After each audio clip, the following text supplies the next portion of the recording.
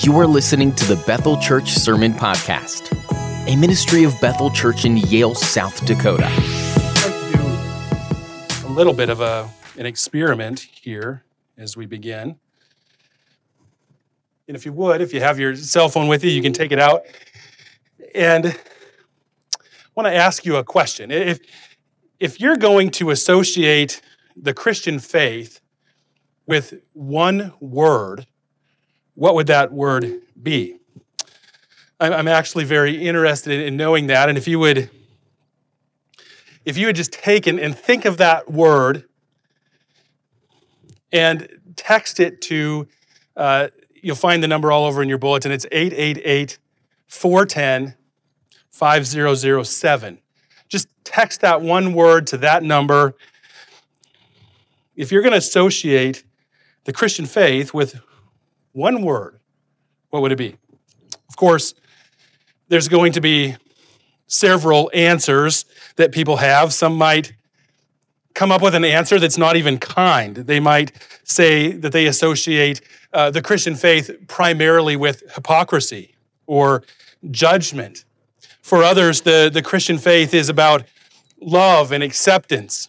Some might associate the Christian faith with Jesus or his death. Some might say something a bit more theological and say forgiveness or mercy or grace. I think if I was doing this little experiment and I was texting, in your position, I was texting the word to that number, I would text the word grace. And so for the next little while here, I want to just talk about that word grace and specifically what the Bible teaches about it. I said that the word was a bit more theological than others. I should also say that the word is extremely practical. But to get to the practical, we need to understand what the word means, how the New Testament writers specifically use the word, what it means. And then when we get to that, we'll talk about why it matters.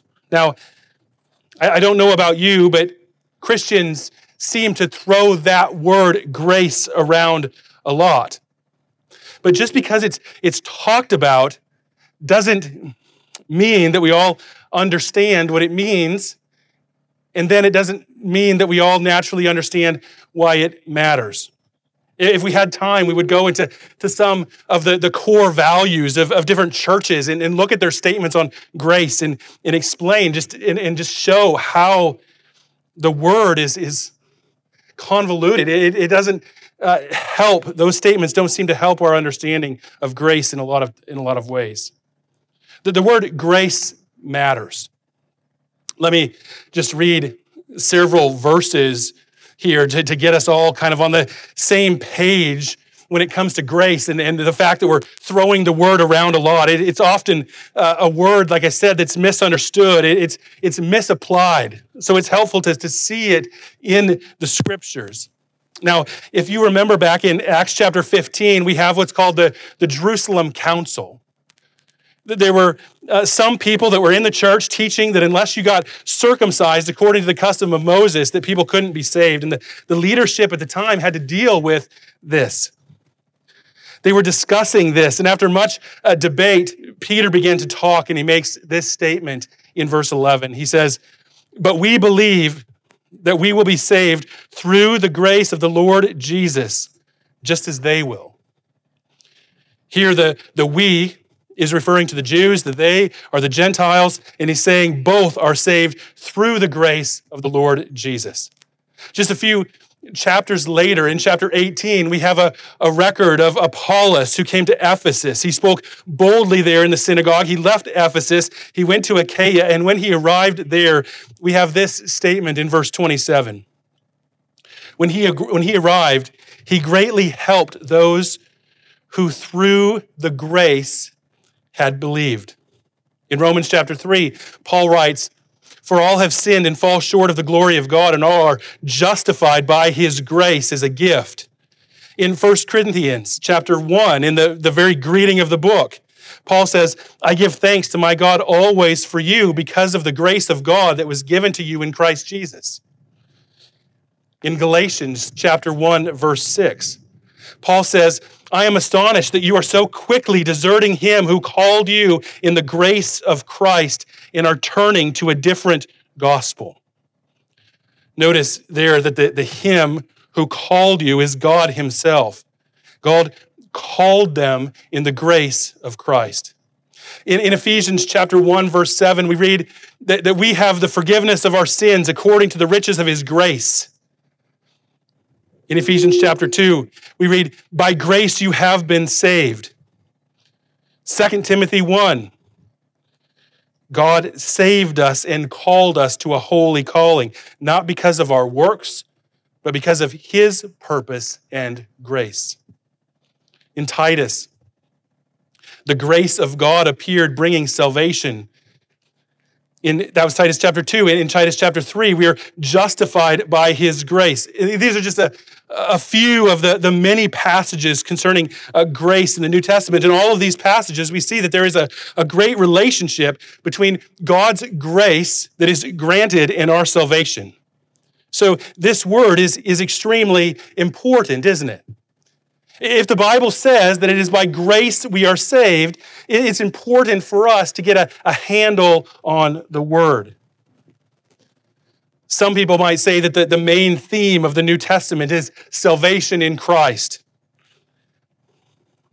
I would agree, but I would also say that the New Testament centers around the theme of grace. Let me see if I can illustrate that. In the time the books of the New Testament were written, there was a way in which people traditionally wrote letters. The opening greeting of a letter was the word hail. But in Paul's letters, he invented a new style of writing and opened his letters by saying grace and peace, or grace, mercy, and peace from God the Father, our Lord Jesus Christ. It was a prayer in effect for those who would read the letter. Not only did the grace of God in the life of Paul lead him to create a new way of opening his letters, but it changed the way that he ended them. In the place of the traditional farewell at the end of the letter, Paul ends with a further prayer that the grace of our Lord Jesus Christ, or the grace, may be with them. 2 Peter takes on this theme to grow in the grace and knowledge of the Lord Jesus Christ. The book of Revelation, John ends by saying, the grace of the Lord Jesus Christ be with all. Amen. The entire New Testament is drenched in the concept of grace. The writers both start by talking about it and end by talking about it. The theme may very well be salvation in the New Testament, but salvation is of God's grace from first to last, from start to finish. In Titus chapter 2, verse 11, a verse we mentioned just a moment ago, the grace of God appeared, bringing salvation. And then in the first chapter of Ephesians, we read this phrase, to the praise of his glorious grace. This is the end for which God saves us, to the praise of his glorious grace. From first to last, salvation is about grace. One theologian, J.I. Packer, said that the concept of grace is the key that unlocks the entire New Testament. And then he goes on to say that it's the only key that does so. This is why so many people find the Bible so difficult, I'm convinced. Why it takes people who are very learned in a lot of ways, and it just frustrates and confounds them. It's why people so easily and quickly misunderstand the New Testament. They misinterpret it. So many people, even people who are deeply religious, read the book if it was merely for moral value. As if Jesus were merely a wise teacher that we could learn great lessons from, and they really don't make heads or tails from the book itself. Every single book in the New Testament is part of a whole. Whether we are dealing with it historically or theologically, if one doesn't understand the concept of grace, the meaning of the text is lost. And this is the great tragedy I am convinced of today, that the meaning of grace is really not appreciated in a lot of Christian circles. For the last 100 years or so, the subject has been neglected by some groups. It has been handled very poorly by other groups. And the centrality and the importance of it that so many in our past fought so hard to pass on has almost vanished in the life of some groups. Of course, the word itself hasn't vanished. The word is used as part of our vocabulary all the time. We sing songs with the word grace, and we know it to be important. We just don't understand why it is important. One of the, if not the greatest need today in our churches across America is a renewed awareness of what the grace of God really is. Simply put, the great grace is God's undeserved favor, his unmerited love. But it's actually quite a complex word for many reasons.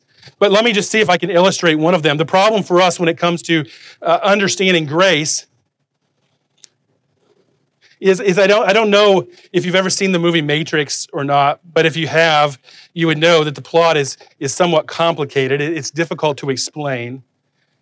It was a movie that really prompted a lot of theological conversations. In the movie, one of the characters named Morpheus asked a question.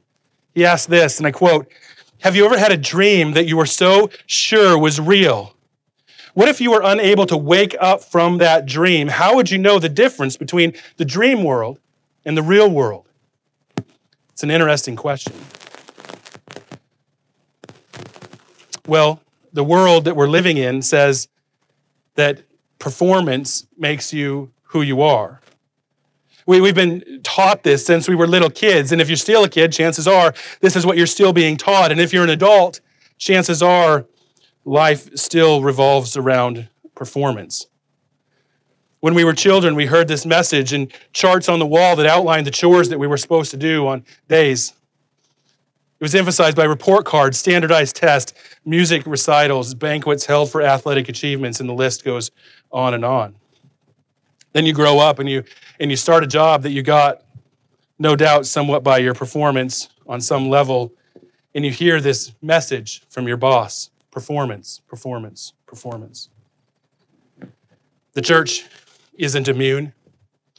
When I was growing up, the church that I was in had a plaque on the wall showing how many baptisms we had compared to other churches in our association. Or perhaps we see how one church's giving stacks up compared to other churches in your same denomination. In our world, performance seems to matter. Think about just the TV ads that are out there, that we listen to, that come into our houses. Performance dominates our view of reality. A reality that says, in the end, I am what I am because of what I do. Or, I am what I am.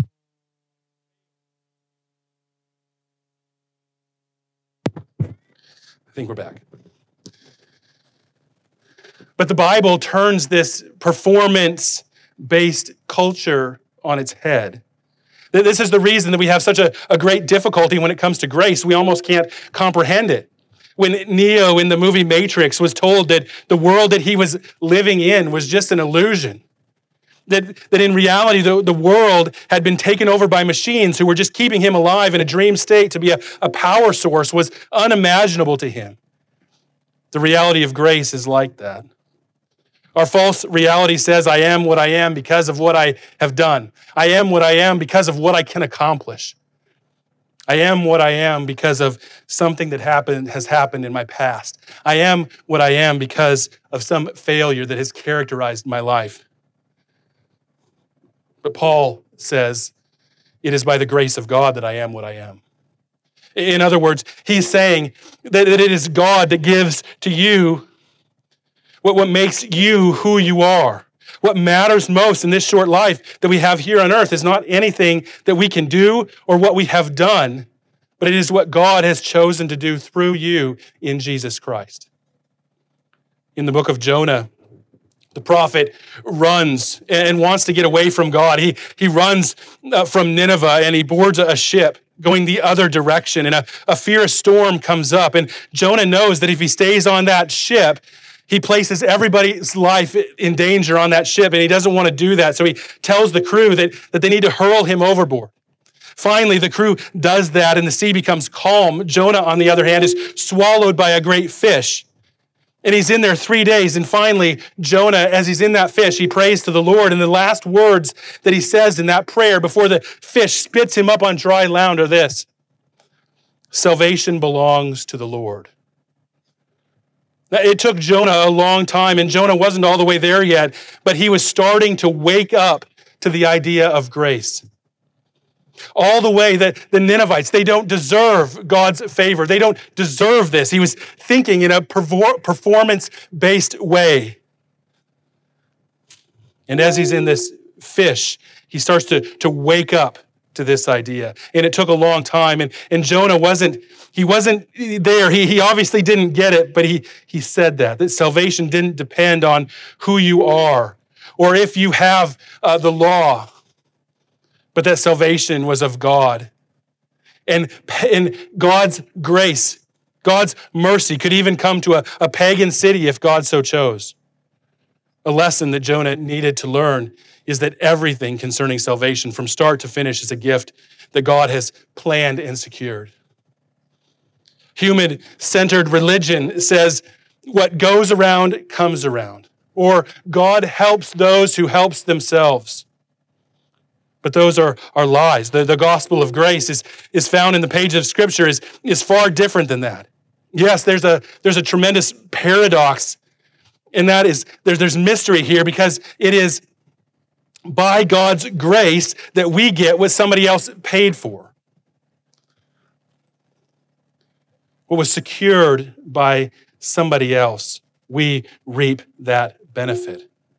When we're talking about grace, we're saying that God helps those who can't help themselves, who can't possibly help themselves. In fact, God helps them when they don't even want Him to help them. A few years ago, there was a video of Joel Osteen and his wife standing on stage, and his wife was standing by her husband, and she says this to the audience, I quote, "Realize that when we obey God, we're not doing it for God, we're doing it for ourselves. Do good for your own self. Do it because God wants you to be happy. When you come to church, when you worship Him, you're not doing it for God, really. You're doing it for yourself because that's what makes God happy." Now, of course, that is false teaching. What she's saying is that everything we do, even the worship of God, we do to make ourselves happy, primarily because that is what makes God happy. It's saying that God, in essence, exists to serve us, our purpose. The purpose of God is to make us happy.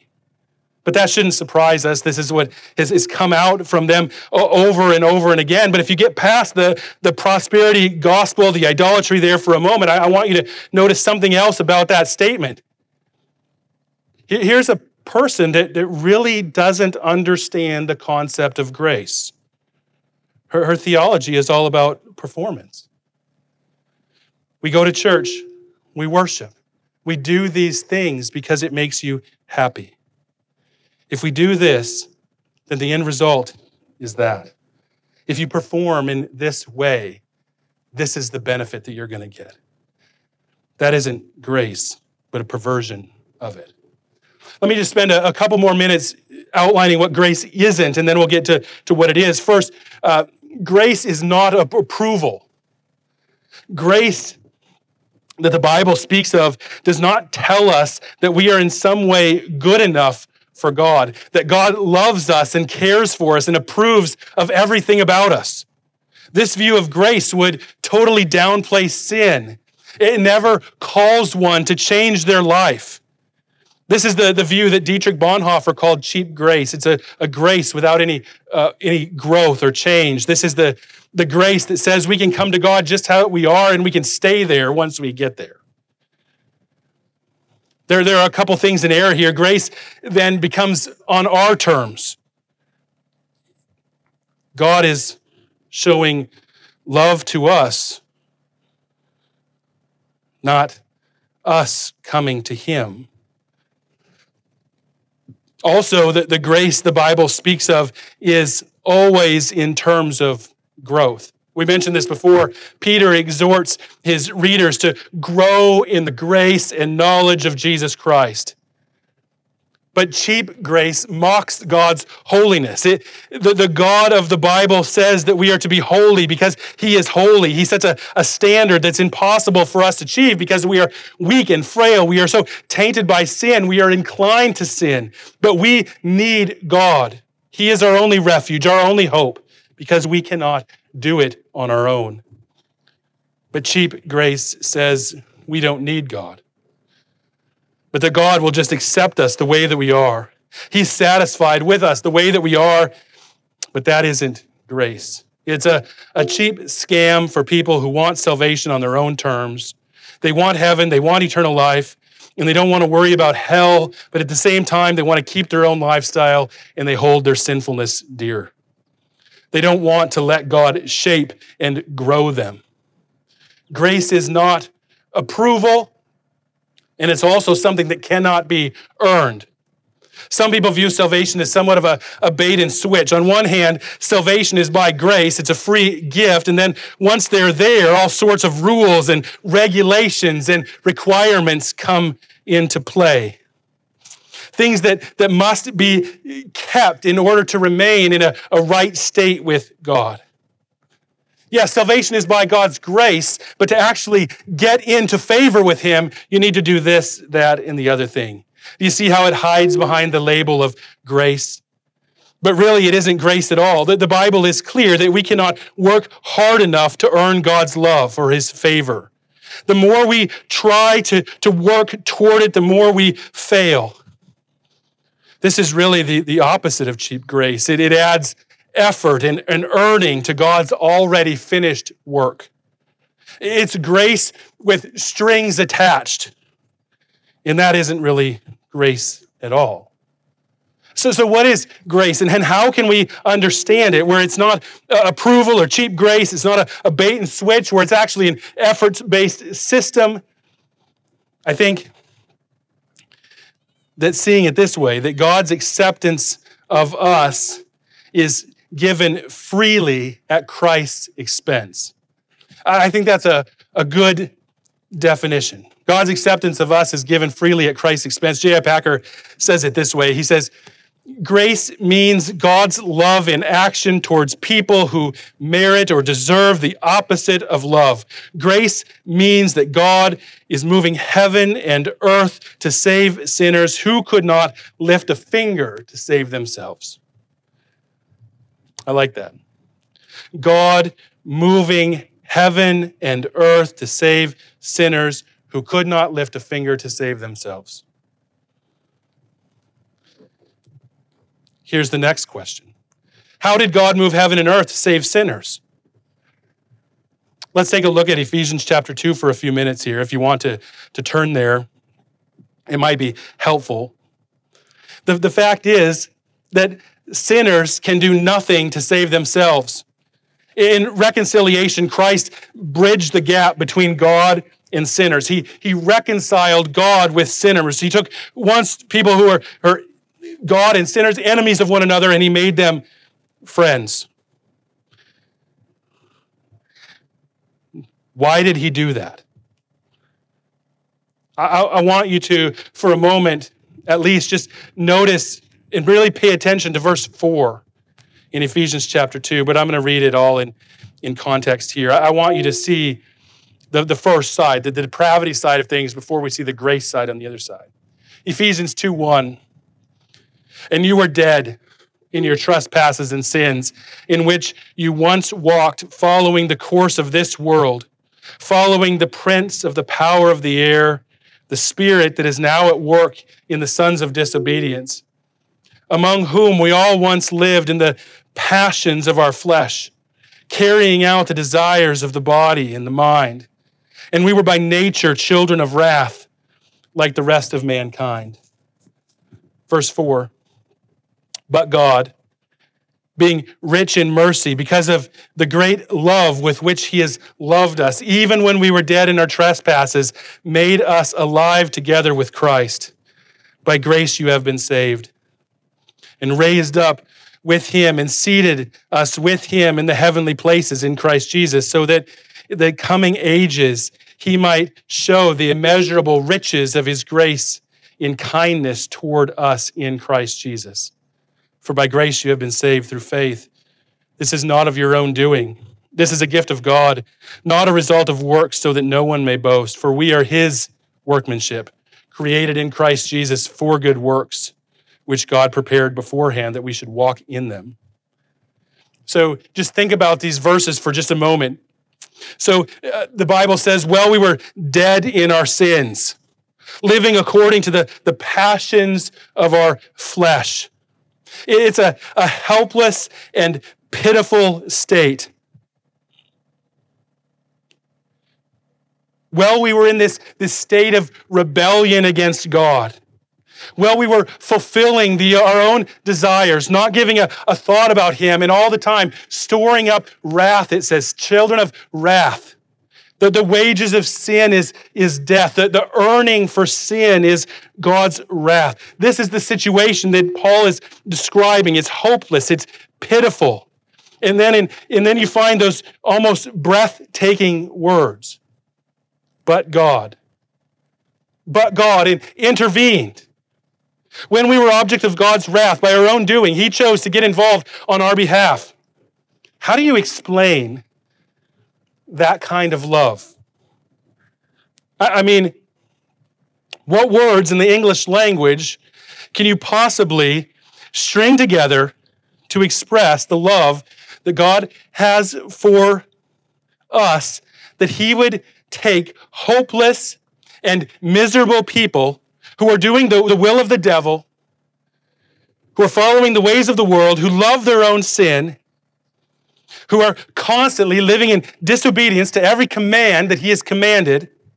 How do you explain the love that God has for us, that he would take and intervene for us while we were in that state? I hope you're catching how amazing those two words are. In reading this chapter, the first 3 verses are depressing. We catch a glimpse of our own depravity, how evil we are. And then we read 2 words in verse 4 that give us hope. But God. In other words, God is going to move heaven and earth to help those who cannot help themselves. And the question then becomes, who else? Who else could intervene on my behalf? And the answer is no one.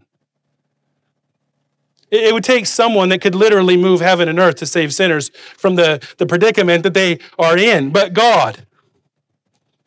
Then you keep reading in the verse, and now here Paul is trying to express why God has done that. Why he intervened on our behalf.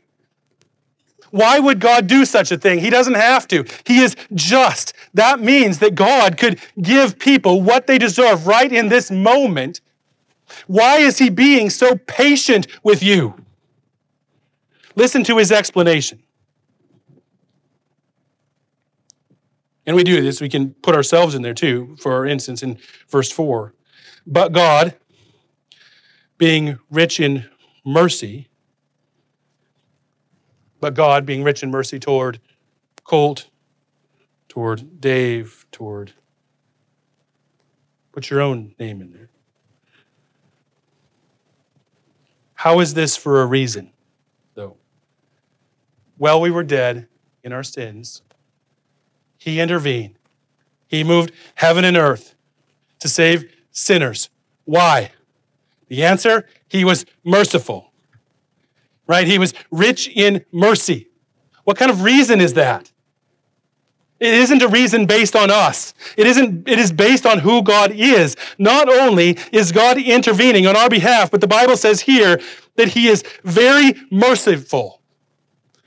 Mercy is simply not getting what you deserve. So Paul has just said that we are objects of God's wrath. We deserve God's wrath because of our sin. So the due penalty for our sin, what we deserve, is wrath. And we learn here that this same God that doles out wrath, who gives to each person what they do, for what they do is just. We learn that this God is also rich. He is wealthy. He is wealthy in what? He is wealthy in not giving people what they deserve. This is who we need to help us, isn't it? Look at the next statement. Because of the great love with which he has loved us.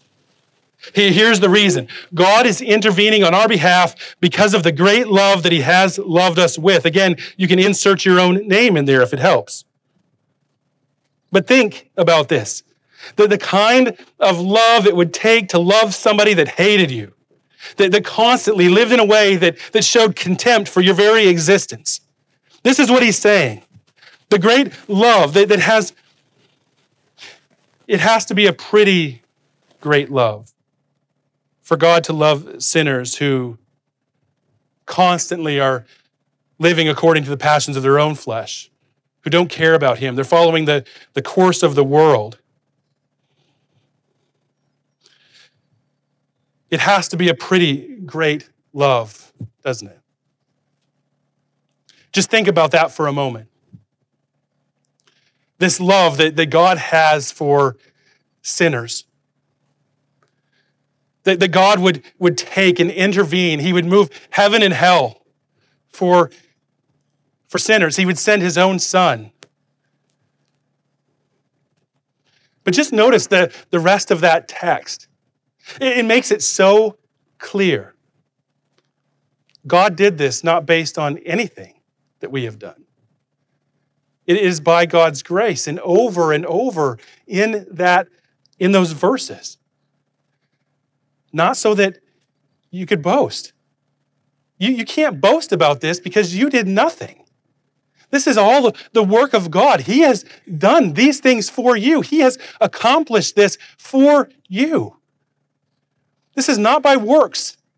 This is not of your own doing. Over and over, we read these statements. You are God's workmanship, created in Christ Jesus. You, from start to finish.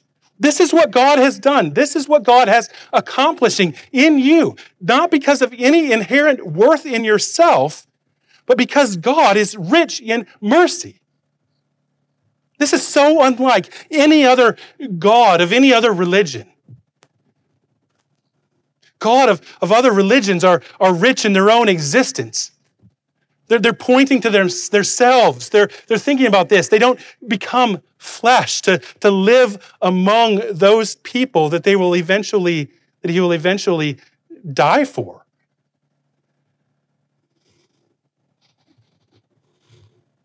Grace is the undeserved favor of God, in that while we were yet sinners, he died for us. And the question is do we recognize that or not? Do we recognize that first, we are sinners? That we are people that have sinned against an all-holy God and that we deserve his wrath? That we are dead in our own sins? That we are by nature, by our own choice, objects of God's wrath? Do we recognize that God has every right to dole out justice on us right now, but we also recognize that God is merciful. He's patient with us. He's patient with us, wanting us all to recognize the truth, to come to the truth of the gospel of Jesus Christ, to recognize that Jesus came to save sinners such as you and I,